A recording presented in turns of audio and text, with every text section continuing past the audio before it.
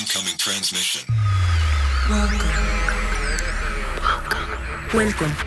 This is True Spies, the podcast that takes you deep inside the greatest secret missions of all time. Week by week, you'll hear the true stories behind the operations that have shaped the world we live in. True Spies. You'll meet the people who live life undercover. What do they know? What are their skills? And what would you do in their position? This is True Spies. You could scatter these radioactive isotopes and make large areas uninhabitable.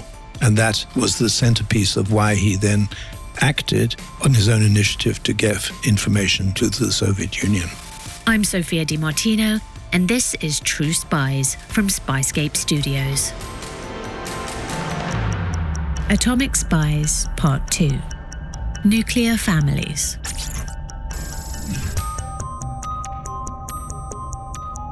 When we hear about some of the great spy missions, it's sometimes easy to forget that behind each adventure is a human being who, to the people closest to them, represent much more than just an entry in an MI5 or FBI file. True spies are more multi-dimensional. Alan had a profound effect on me in terms of my musical interests and in many other ways in my life, helping me to become a scientist, for instance. I remember particularly him taking me to a concert in the Senate House in Cambridge when I was about 15, where Myra Hess played the last 3 Beethoven sonatas. I'll never forget that. This is Paul Broder, a geneticist and former professor of applied molecular biology at Manchester University in the UK. His long career has taken him all over the world, and now in his 80s, he resides in Edinburgh, Scotland. One of the people who encouraged Paul in his pursuit of science was his stepfather, the physicist Alan Nunn May, who just so happens to have been a convicted atomic spy. Alan Nunn May became my stepfather when I was 14. My mother, single mother, was an Austrian refugee doctor in Cambridge. When Alan died in 2003, he left 2 volumes of an unpublished memoir that he wrote some 50 years after his foray into espionage. Paul used extracts from this, along with letters and newly released MI5 files, to write Scientist Spies, a memoir of my 3 parents and the atom bomb. The other parent being his biological father, Engelbert Broder. In this episode, you'll learn how explosive world events turned scientists into secret agents, and you'll understand the deep crises of conscience that these men faced as the architects of a new era in warfare. But let's start with our protagonist, Alan Nunn May. Born in 1911, he was the youngest of 4 children. Unlike Klaus Fuchs, our atomic spy from the previous episode, Alan's family were not particularly political, nor was he an émigré or a refugee. Alan was utterly English. He came from a family of brass founders in Birmingham. They had conservative values. His eldest brother, Ted, was a decorated soldier who'd served in World War I. His other brother, Ralph, was a metallurgist by training, and his sister, Mary, was a medical secretary. The main activity in the family was musical, of the Gilbert and Sullivan variety, and Alan, who was quite delicate and was educated at home at first, learned the piano and was the accompanist for the rehearsals and such like. Alan soon moved to King Edward's in Birmingham, one of the top schools in the country, where he excelled at maths. This very British, rather quaint family life would be rocked, however, when the family business hit hard times during the Great Depression. The business collapsed and there were straitened circumstances, and Alan was suddenly confronted with the fact that unless he did well, he was going to end up as an accountant. So he was entered for the Cambridge scholarship exams and ended up with a scholarship at Trinity Hall, Cambridge. Interestingly, during Alan's time, Trinity Hall wasn't just turning out future physicists, philosophers, and politicians. Trinity Hall is partly known for the fact that Donald Maclean of the Cambridge Four was also a student there. The Cambridge Four were British members of a Soviet spy ring that penetrated the UK's intelligence community and passed vital information to the Soviets during World War II and the early stages of the Cold War. Recruited whilst undergraduates at the University of Cambridge, the original members of the ring were Guy Burgess, Anthony Blunt, Kim Philby, and Donald MacLean, who was at Trinity with Allen. But Allen asserted very strongly that he never knew Donald MacLean, and his route to ending up as a spy was quite different from those people. Allen's distrust of the British establishment started long before he enrolled at Cambridge, while he was still at school. Allen was a diligent student, but an introvert. And he did compensate by reading a lot. His father had a subscription to the Birmingham Subscription Library, which was in the middle of town, and they had open shelves, and he read material, for instance, Tom Paine, William Morris, George Bernard Shaw, Bertrand Russell, also had access to their music collection. And he read widely on those things, and also on politics, I'm sure.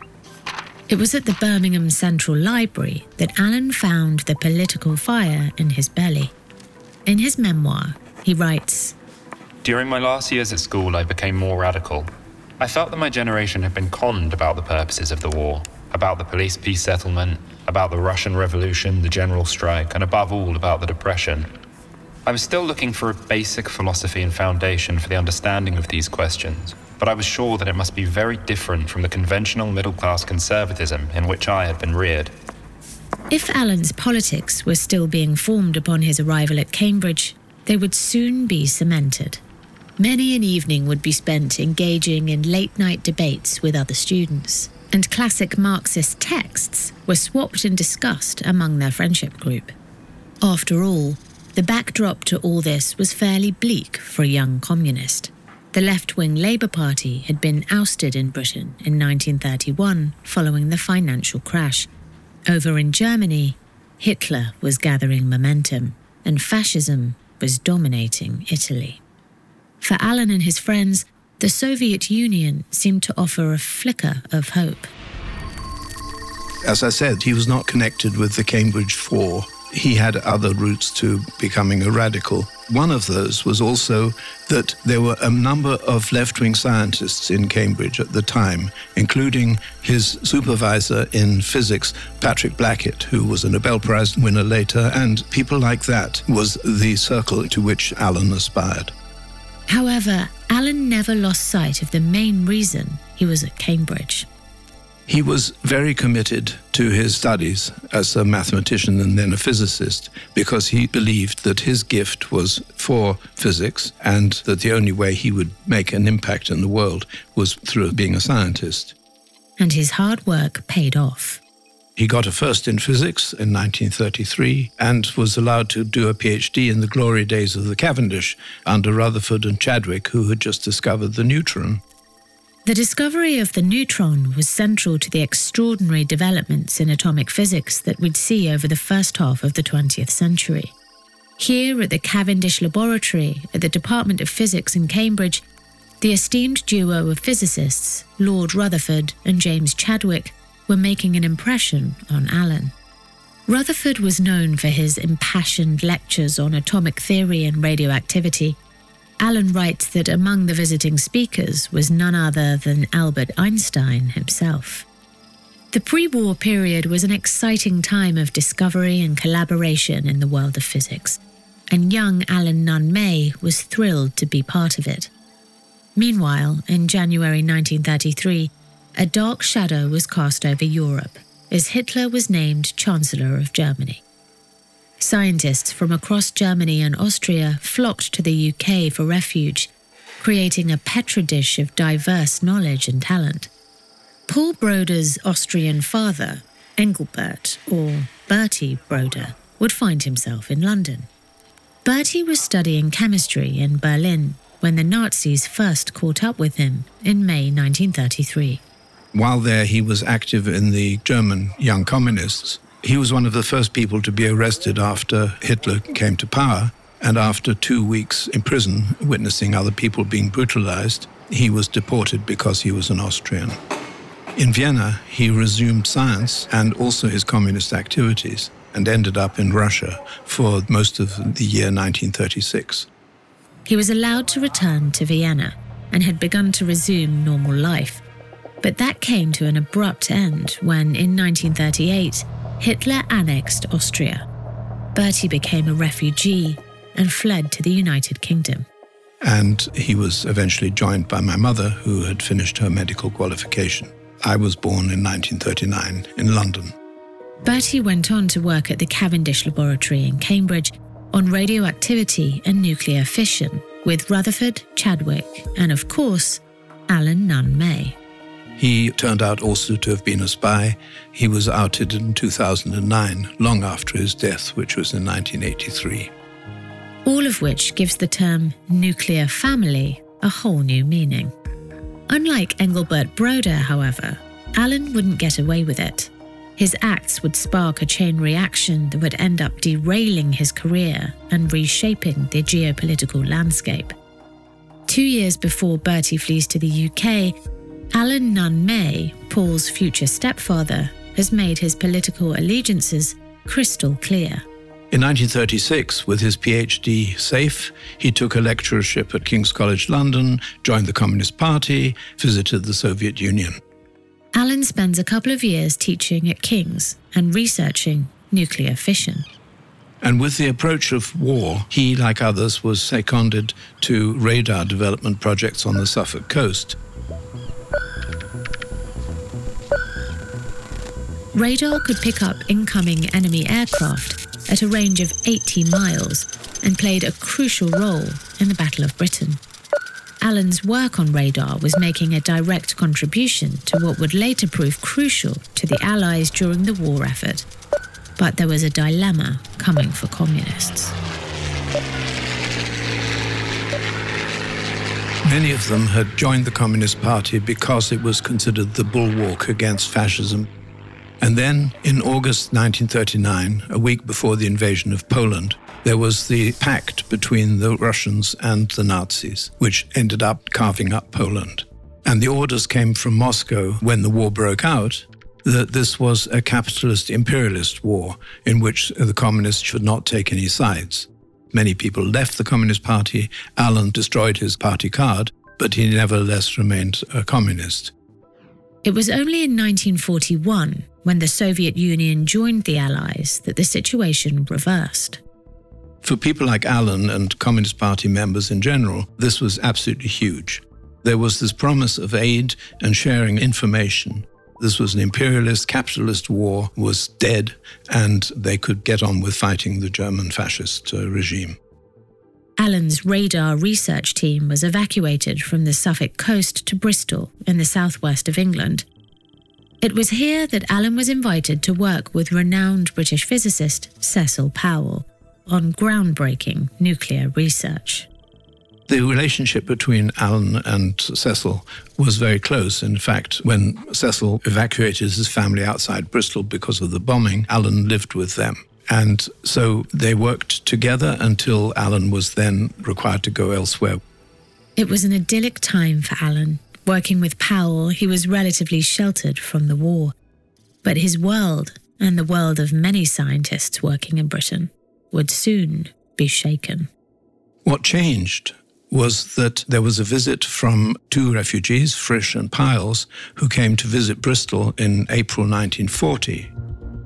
If you heard the first episode in our look at atomic spies, you might remember the significance of the 1940 Frisch-Piles Memorandum.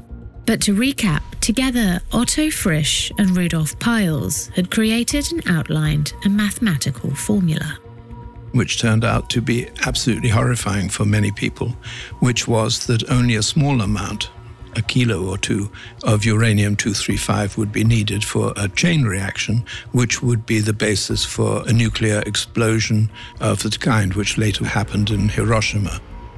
The memorandum, marked strictly confidential, was sent straight to the top of the British government, and soon the British Atomic Research and Development Programme, cryptically known as Tube Alloys, was born. A classified programme to develop nuclear weapons. That's when Klaus Fuchs, our spy from the previous episode, was brought in to work directly with Rudolf Piles in Birmingham on the key process of enrichment. That's separating the 1% of the dangerously explosive element, uranium-235, from the 99% of the harmless element, uranium-238. In early 1942, Allen was required to move from Bristol to work as part of the Tube Alloys team in Cambridge. This was to oversee the work being done there by two plucky French émigrés, Hans von Halban and Lou Kowarski. In 1940, physicists Halban and Kowarski had managed to escape occupied Paris with a supply of heavy water, a gram of radium, and their research. Impressed, Prime Minister Winston Churchill invited Halban and Kowarski to continue their research at Cambridge. The head of the Department for Scientific and Industrial Research wanted a reliable UK person to keep an eye on this group of aliens around Halban and Kowarski who were in Cambridge, because they didn't trust foreigners and also they didn't trust the science, really. The man responsible for hiring Allen was Professor James Chadwick. Remember Chadwick? He was the legendary professor that Allen had studied under during his PhD in Cambridge's Cavendish laboratory. And some historians believe that Chadwick, who was well aware of Allen's communist ties, chose him for the role for a reason. Was he himself a communist spy? Allen's own writings suggest that no, he wasn't. Chadwick's attitude may seem surprising and will scandalize authorities on Cold War security. The truth is that Chadwick's attitude was at the time perfectly normal and unavoidable. This was a war against fascism in which Russia was our ally, so a history of resisting fascism and of support for Russia were no bar to recruitment, even a positive recommendation. In any case, there were precious few good scientists available, and if Chadwick had followed the criteria of the Cold Warriors, he would have been unable to find anyone for the job. In short, they needed Allen's expertise. This was a time for action, not prevaricating. No one knew how far the Germans had got, and there were even odds that they would get the bomb first. After all, they had supplies of uranium, you could mine that, and they had supplies of heavy water. So it was quite likely that they had thought of all the things that people in the West had thought of, so that made it extremely important to get there first. It was also clear that 1942 had been a grim year for the Red Army. They were putting up a determined resistance at the Battle of Stalingrad, but Soviet forces suffered huge casualties. In the end, around 40,000 civilians died. It was recognized that the Russians were doing all the fighting at a huge cost. And so people really did put their sort of prejudices to one side and really admired the Russians and the Soviet Union. And that was a high point for the communists. I mean, a lot of people joined the Communist Party at that time. Although he was reluctant to move from Bristol and oversee this new team as the senior non-refugee, he recognised that the work they'd be doing could be the difference between victory and defeat for the Allies. After all, Allen, as a communist, had as much interest as anybody else in defeating fascism and ending the war. Allen was immediately given a special assignment when he joined the Tube Alloys team at the Cavendish laboratory. He was to assess a report which had come from the United States entitled Radioactive Poisons. It was a report which had left his American counterparts sick with fear. And this was a report which showed that the products from nuclear reactions of a sort which were technically reachable could be used as a dirty bomb. That is to say, you could scatter these radioactive isotopes and make large areas, kilometers of areas, uninhabitable. Allen played out the possibilities in his head. He envisaged a situation where the Germans were facing defeat in Stalingrad and decided to use the bomb. This was his response. It seemed to me that if the Germans did ever use this weapon, they would be far more likely to use it against the Russians than against the West. This was where the really critical front was, and anyhow, they regarded the Russian people as subhuman and would have very little hesitation in using such weapons against them. Allen didn't know whether the promise that Churchill had made for the free exchange of information about the nuclear program had been honoured. But he strongly suspected that that had not been the case.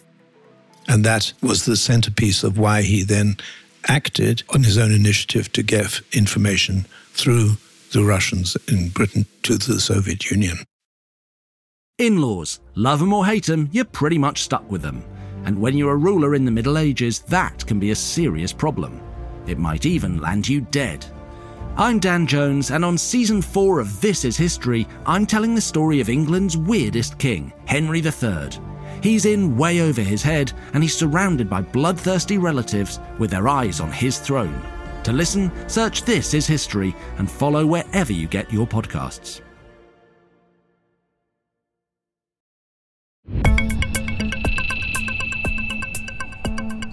Alan Nunn May has been put to work as part of the Tube Alloys nuclear research programme at Cambridge. He's discovered that fission products from a working reactor could be used as poisons. That terrifying knowledge has planted the seed for Alan to pass on what information he knew to the Soviet Union. Soon, Alan and the team will be required to up sticks and move to a research facility in Canada. But before he leaves, Alan seeks the advice of one of his Communist Party mentors, who arranges for him to meet with a young Russian diplomat in London. Here, in what Alan describes as a rather seedy cafe, he hands over a memo summarising the current state of the Anglo-American atomic project, as he knows it. And then, towards the end of 1942, moves were made to send this team to Canada. Although most of the Cavendish Tube Alloys team went to Montreal in 1942, Paul's father, Bertie, stayed behind. In his book, Paul writes that Bertie disclosed to him some years later that the reason he didn't go was not because he wasn't asked, but because of Paul. He, Hilda and Paul were not permitted to go as a family. Therefore, he made the decision to stay. A sliding doors moment, perhaps.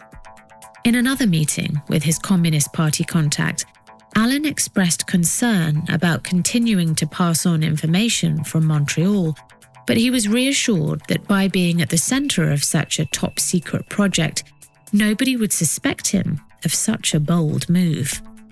They also told Alan to avoid all left-wing entanglements and to expect a visitor from a stranger, who would open with the line, "Greetings from Alex." They were travelling to Canada, at least he went on a slow boat, took 6 weeks, the end of 1942, beginning in 1943. To further their work, the team needed a constant supply of uranium, something that was not found naturally in the UK, but could be mined in Canada. But when Alan's team finally reached their base in Montreal, they were disappointed to find that they couldn't do very much at all. Heavy water was not available, uranium was not available, and the Americans were not providing enough information to piece the atomic puzzle together. So for probably a year, they were just fiddling around, waiting for something to happen. The Tube Alloys team in Canada felt as though they were trapped in the middle of some kind of power struggle between the US and Britain. There were representations at a conference in Quebec between Churchill and Roosevelt in August 1943, in which it was agreed that the Americans should be less close-mouthed and more generous about helping this team develop their work. So in 1944, Alan was invited to attend meetings in Chicago to discuss progress with the US and British team working there. One key member was Enrico Fermi, who had successfully assembled the world's first artificial nuclear reactor, the Chicago Pile, in 1942. Fermi's team's achievement allowed the US to produce the 2 atomic bombs, which would later be dropped on Japan. Alan was able to have a front-row seat for experiments involving the atomic pile. He suggested projects that were agreed to take place in Chicago and got involved in collaborative endeavours with Enrico Fermi and the Chicago team. And it is a matter of record that when he brought this information back to Montreal, it was greatly appreciated. Armed with more information, this meant Alan and the team could now get on with some real work in Montreal. A postcard from Alan, dated 30th of September 1944, reached Paul's father, Bertie Broder, at Cavendish Laboratory. It informed him that collaboration with the Americans was on track. At that time, the other center of research for the nuclear project was at Los Alamos, in the New Mexico desert, where the first atom bombs would eventually be tested. An American named General Leslie Groves was the supremo of the whole operation.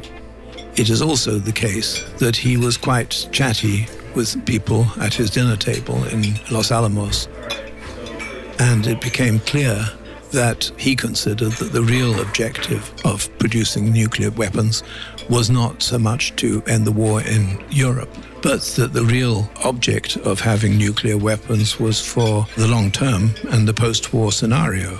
And this was relayed to people in Chicago, and of course Alan was extremely concerned about that sort of hegemony which was being proposed.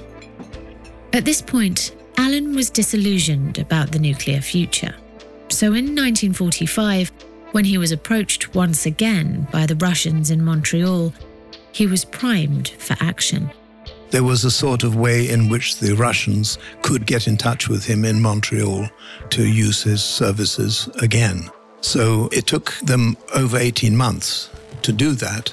But then suddenly the Russians popped up again in Alan's life, which had gone fairly smoothly without them until then.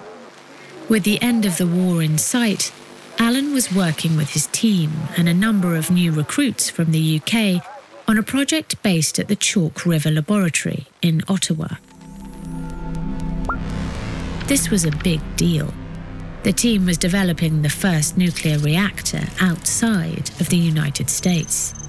Meanwhile, events had been unfolding at the Russian embassy in Ottawa. The military attaché, Colonel Nikolai Zabotin, had activated a group of sympathizers within the staff at the Canadian National Research Council. Through these contacts, he'd gotten wind of the project at Chalk River.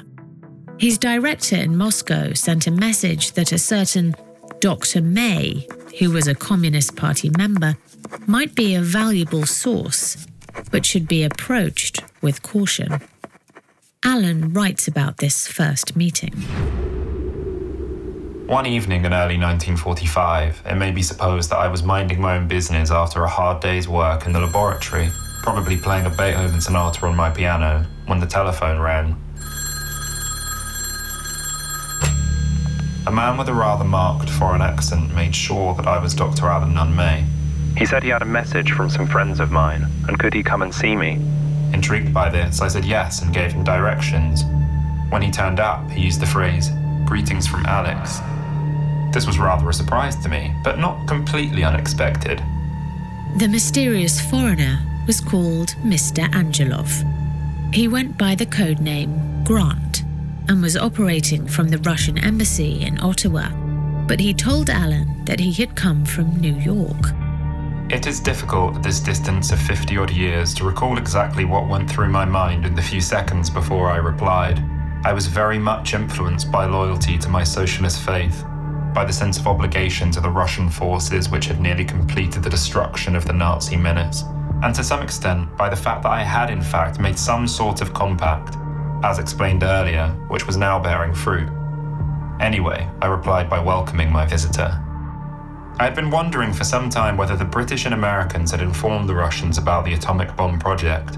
All the signs were that they had not.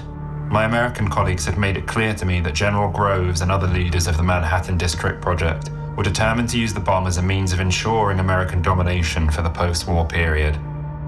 It seemed to me then, in the highest degree, unlikely that the Americans would voluntarily share their atomic weapon with anyone, and certainly not with the Russians.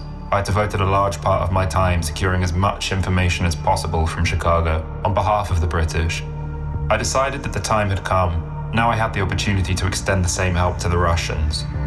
Fortunately, I was well equipped for the job. Nothing much could be done at this first meeting. But Alan and Mr. Angelov, aka Grant, arranged subsequent meetings in which Alan was to hand over typewritten documents. These would include his own summaries of the project, as well as crucial laboratory reports, as Alan explained later. The official reports presented some difficulties since they were not supposed to leave the laboratory, but in fact, many of the senior staff did take them home for weekend reading. The way we worked it was that I borrowed a report from the library on a Friday and gave it to Angelov that evening. He returned it on the Sunday so that I could bring it in with me to the laboratory on Monday morning. I kept away from the laboratory on Saturday so that anyone asking for this report would simply be told it was out in my name and that they should ask for it on the Monday. According to Alan, 1 week he and Angelov worked through most of the basic material available on the chemistry and metallurgy of uranium and plutonium. He went further and identified certain problems, like the fact that some fission products generated during nuclear reactions, particularly xenon-135, can poison the reactor core, temporarily disabling the reactor. As Alan put it rather starkly, it was everything that an aspiring nuclear designer would want to know. Angelov was the only person who Alan dealt with directly. But, of course, Angelov then had to deal with this material, and it was sent from the Ottawa embassy to Moscow in encrypted form. Because Alan wasn't actually getting any feedback from the Soviet Union on his reports, he was wary about how much was being retained by the military, rather than being forwarded on to the Russian scientists. He thought that a way of making sure was to send a couple of samples that he had been given in Chicago of uranium, some uranium-233 and some uranium-235, that these would be sent to Russia and that competent scientists would realize that what was going on was an active nuclear reactor. And that was where things then became fairly disastrous for Alan. The samples were sent to Russia, presumably in a diplomatic bag. But what then happened was that, apart from Alan not getting any feedback through Angelov, was that Angelov basically used the standard Soviet tactic to try and entrap Alan. At one of their meetings, Angelov handed Alan a package which included a series of banknotes and a bottle of whiskey, supposedly as a thank you gift. But Alan was not stupid. He knew that accepting any kind of remuneration for his work would compromise him. If caught, he could be charged with committing treason for money. Alan suspected the Russians were trying to transfer him from amateur status to being on their payroll, a prospect that filled him with dread. So he turned the offer down. This appeared to offend Angelov, who implied that Alan was ashamed of helping the Red Army. Exactly the same thing happened to my father when he was giving information in London. And the KGB files say very clearly that my father said to his Russian contact that if they ever try and do that again, he will stop collaborating with him. When persuasion failed, Angelov tried a sneakier tactic. According to Alan, a parcel of supposed reports from Angelov actually contained a bottle of Red Label whiskey and $200 Canadian wrapped around an Ottawa newspaper. Alan knew now that he was in over his head.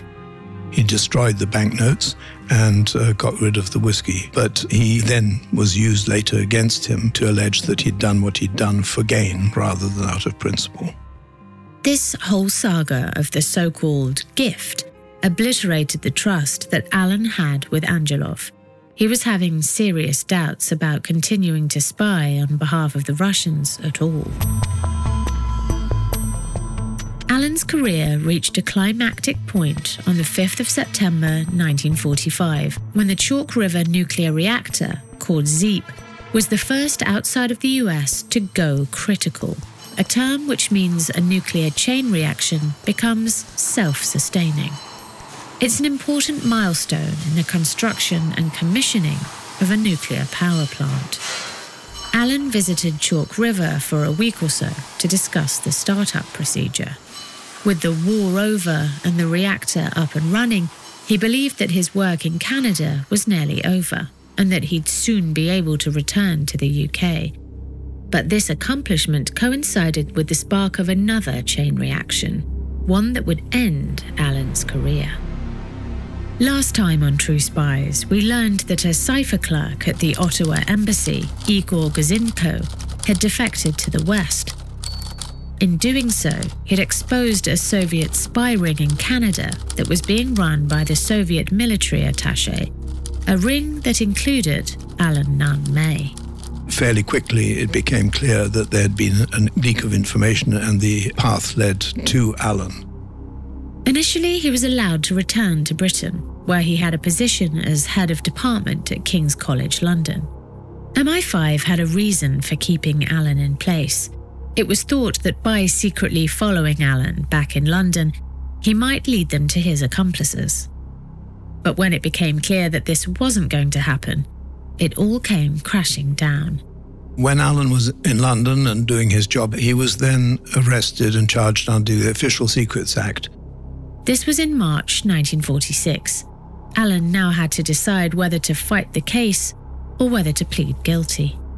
He had mixed feelings about it, but in the end he decided that it was the correct thing to do, partly because he didn't want to implicate anybody else. But there was this business of these 2 uranium samples. This could be represented as theft from the Americans.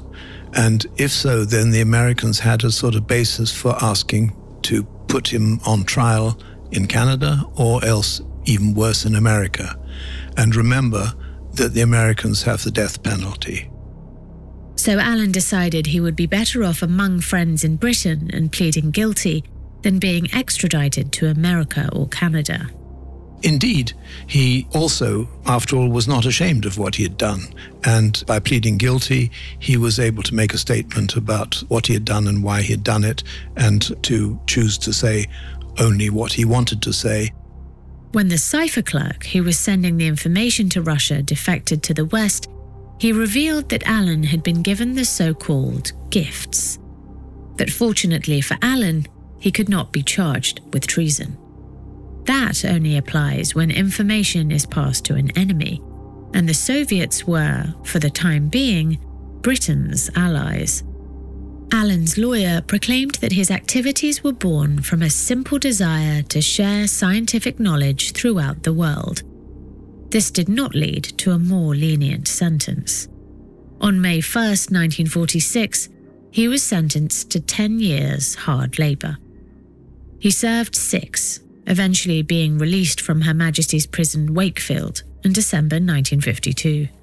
He felt acutely his loss of his professional life because he was a very committed scientist and now he wasn't able to do that. He actually was able to keep up with theoretical physics in prison, and then when he came out of prison, he sat at our kitchen table and relearned physics and started working productively on another area of physics, solid-state physics.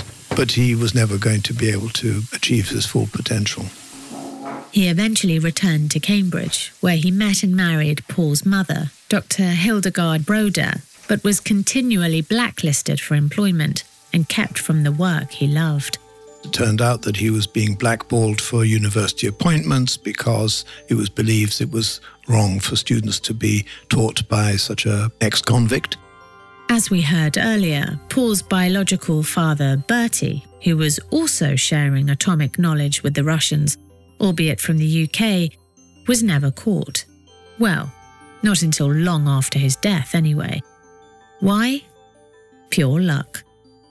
If their roles were reversed, if Bertie had gone to Montreal and Alan had stayed behind, then the fates of these 2 men may well have been flipped.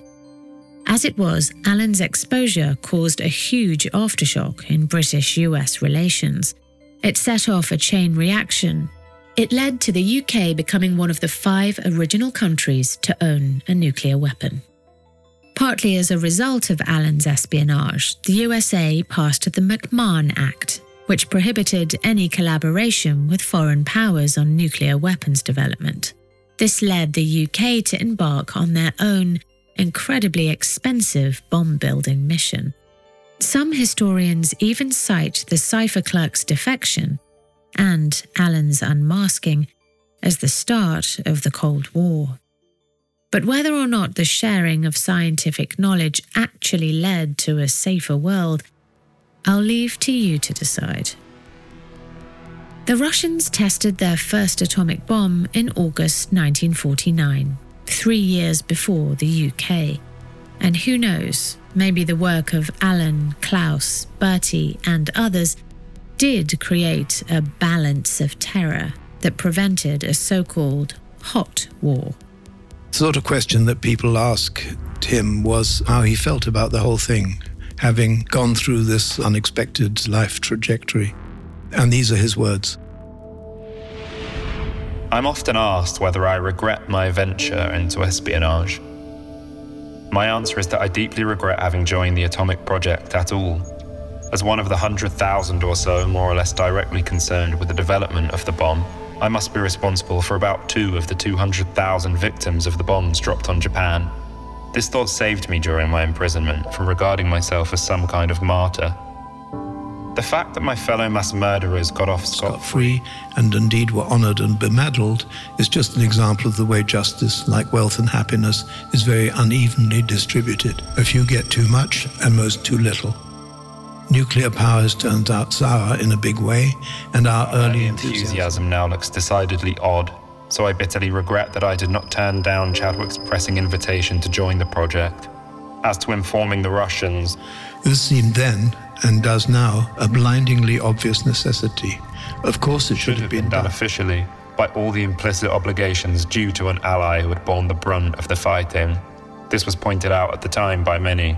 The failure to do this was an act of treachery, first against the Russians, and also against the scientists who had devoted so many years to prepare a weapon, under the impression that it was to be for use against the enemy, only to find out that it was for use against the ally. And what does Paul Broder, in a way the son of 2 nuclear spies, conclude? There are 2 phrases which I would identify. One is, in their situation, knowing what they knew, what would you have done? Would you have done nothing, or would you have acted as they did? And the other phrase, which is not mine, is the condescension of posterity. It's easy, in hindsight, to make sweeping remarks about what's right and what's wrong, but it's very different if you were young and faced with these very major decisions, which almost none of us have to make in life. We make our personal decisions, but not ones which affect the world. I'm Sophia Di Martino. Join us next week for the story of Israel's top-secret mission to capture one of the Third Reich's most deadly and pitiless figures, Adolf Eichmann. Disclaimer. The views expressed in this podcast are those of the subject.